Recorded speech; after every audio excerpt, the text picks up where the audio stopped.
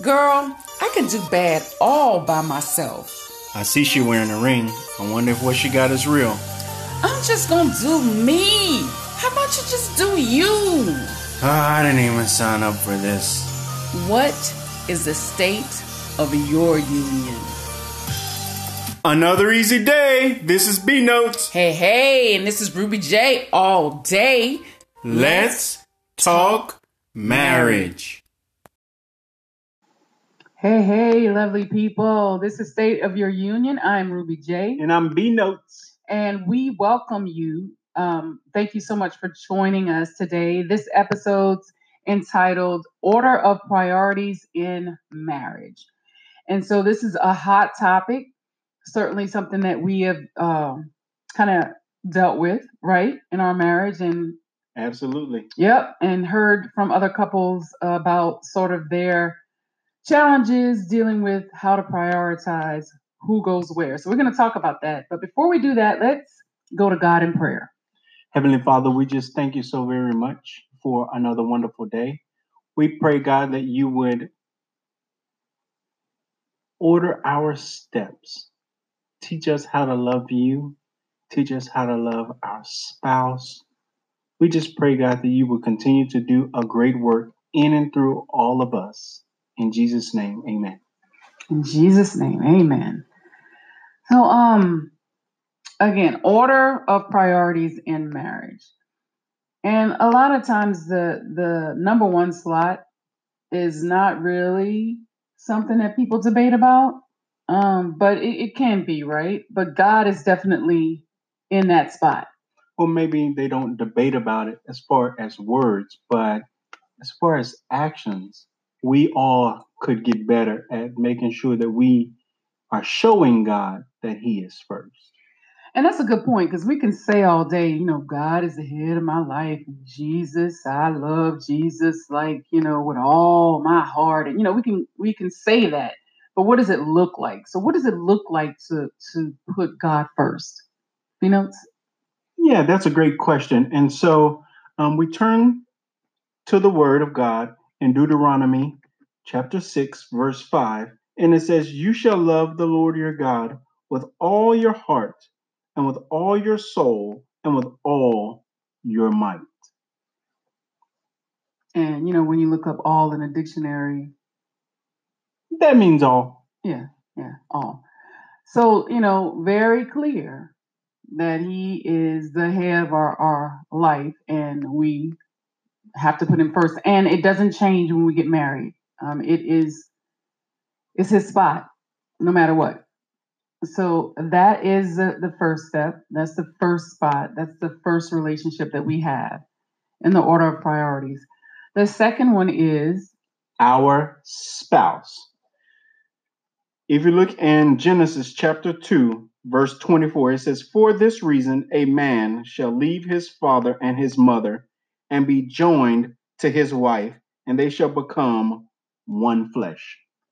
Leave and cleave, leave and cleave. I mean, we hear that all the time, right? Leave and cleave. And it's true, it's there in black and white. This can be a sore spot in marriages, because if you get married, let's say when in your 20s, that means that 20 years of your life you have been connected to your parents in some kind of way. They have taken care of you. You just used to calling on them. Got a flat tire, you call your daddy. You need a meal cooked, you call your mama. And so we got to be careful, because as soon as we say I do and we're in that covenant with our spouse and God, that's who we're in it with. And so no longer do we call on parents to do what they have done all of our lives, because now our life has changed. So what do you hear? Do you hear from husbands about that in particular? Actually, no. I hear something absolutely different. And so what we hear as husbands, the thing that we deal with is order 2 and 3 being reversed. And so, fellas, if you're out there, we know you're listening. Let's talk about the order of number 3 being children. And sometimes the husbands that I've dealt with and talked to, they feel like they are being put on a back burner. But we are talking about it in the right way. And so first is God, second is our spouse, third is the children. Let's turn to the word of God found in Proverbs 22, verse 6. It reads, train up a child in the way he should go. Even when he is old, he will not depart from it. Furthermore, we've got a scripture found in Ephesians chapter 6, verse 4, which states this: Fathers, do not provoke your children to anger, but bring them up in the discipline and instruction of the Lord. Yeah, this one here is right here on my street, because I can tell you it is definitely, it continues to be a challenge for me. If I'm just going to be honest, it does. I mean, it certainly isn't as problematic as it was early on in the marriage. Can I get an amen? Amen. Yeah. So I'm definitely better. But early on when our kids were babies, I'm thinking, okay, this is a grown man right here. He's good, right? But my babies, they're crying, they're sick, or they need me. They can't fend for themselves. They can't even feed themselves. Come on. I mean, isn't it clear who should take priority?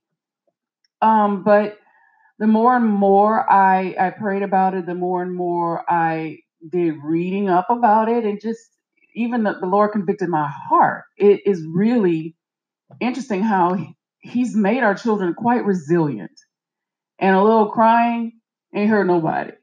But it took me a minute to really get an understanding of that and to accept it.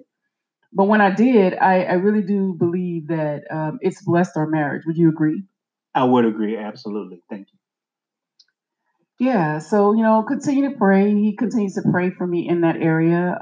Definitely, there is opportunity to get better, but again, that's what God says. That's the order of things, and we're gonna look up, and our kids are gonna be gone. We're gonna be empty. Yes, thank you, Jesus.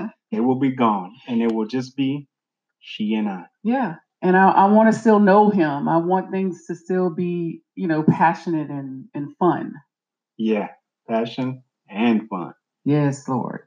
So, okay, the next order of priority are parents.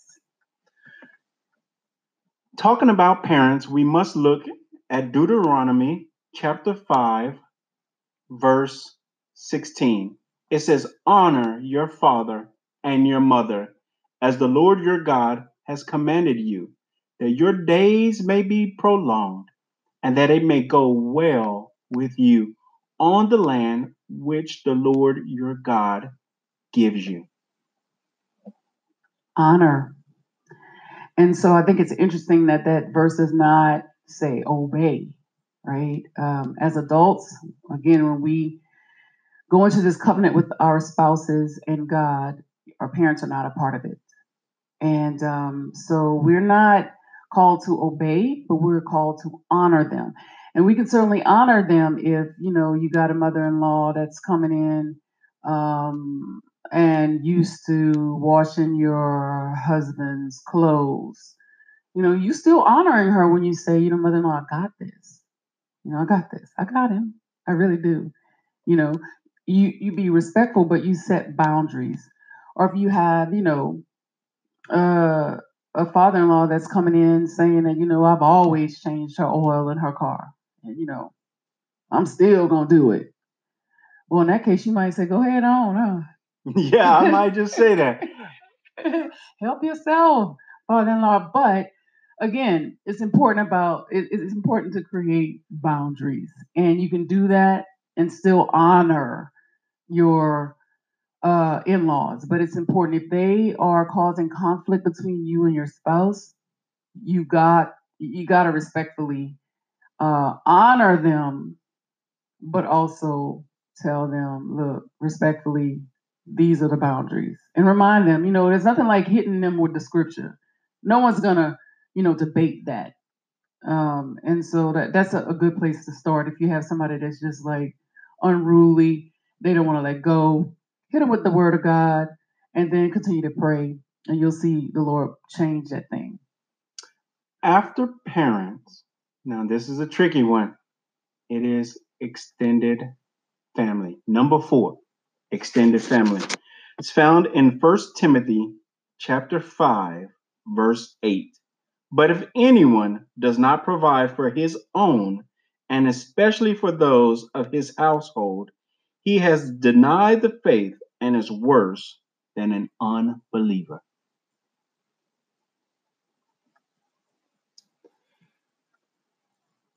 First is God. Second is our spouse. Third are the children. Fourth are the parents. Fifth is extended family. It's tricky, but we have to stay the course. We will be going to commercial. We'll be right back.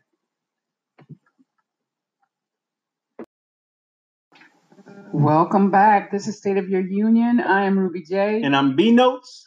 And we just completed number 5 in the order of priority in marriage. So number 1 is God. Number 2, our spouse. Number 3, our children, if you have any. Number 4, parents. And number 5, extended family. And so one thing we want to say about extended family, because, I'm sure we all have, or maybe we haven't, but, just live. You'll have someone that's going to reach out to you about, maybe helping them pay a car note or helping them get something.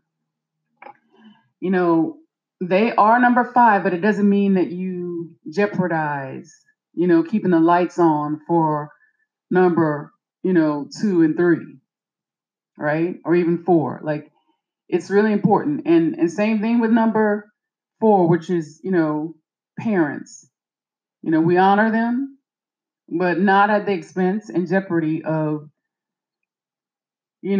putting our other priorities or priorities ahead of them in jeopardy. That's really, really important. So it's not just about naming these priorities, but remembering what place they're in. So let's talk about the next one, B Notes. So the next one, number 6, is fellow believers, friends, co-workers in your career, and ministry. And so as we turn to the Word of God found in Romans chapter 15, verse 2, we find this. Each of us is to please his neighbor for his good and for his edification. We should be going out and executing this with precision. Yeah, so I think one of the things that I've heard spouses say, and I don't know if you've had a husband that's mentioned this, but I've definitely had a wife to tell me, well, you know what, he is always at the church. He is, a deacon and man of God, and just wonderful, but he's always at the church. I never see him. That is out of order because again, your spouse is number 2. And so sometimes people will confuse ministry with God, which is the number 1 spot. Not the same thing, right? So we certainly perform ministry in God's name, but that number 1 slot is about having a relationship with God. It's about being intimate and connected to Him and His Word. You're absolutely right, Ruby J. And so as we turn to the Word of God, found in Colossians chapter 3, verses 23 and verse 24, it reads as such: whatever you do, do your work heartily as for the Lord rather than for men, knowing that From the Lord you will receive the reward of the inheritance. It is the Lord Christ whom you serve. And that's a very powerful verse. I actually have it affixed to my computer. Um, in some of the most challenging positions that I've had over the years, I have posted that on my computer so I could be reminded of that every single day. Every relationship, every cranky coworker, or reminding myself not to be cranky, and just remembering who I work for. Quite important. So, before we read the scripture, I mentioned people sort of confusing the first priority, which is God, with ministry. But I think also people can confuse careers and put that in front of spouses, or also not even view their career as ministry, meaning, some people feel like if I'm not working in the church, then I'm not working in ministry. Talk a little bit about that, B Notes. Yeah, I think that the important thing as it relates to what real ministry is, we have to remember, and myself included, we all have to remember that ministry is more about touch points, touching God's people, and finding a way to make sure that we are benefiting the body of Christ. And so you can do that at work, you can do that at church. And so both are equally important in the body of Christ. Right. And so you can do that as a deacon or a dentist, right? You can do it as a doctor or, a deaconess.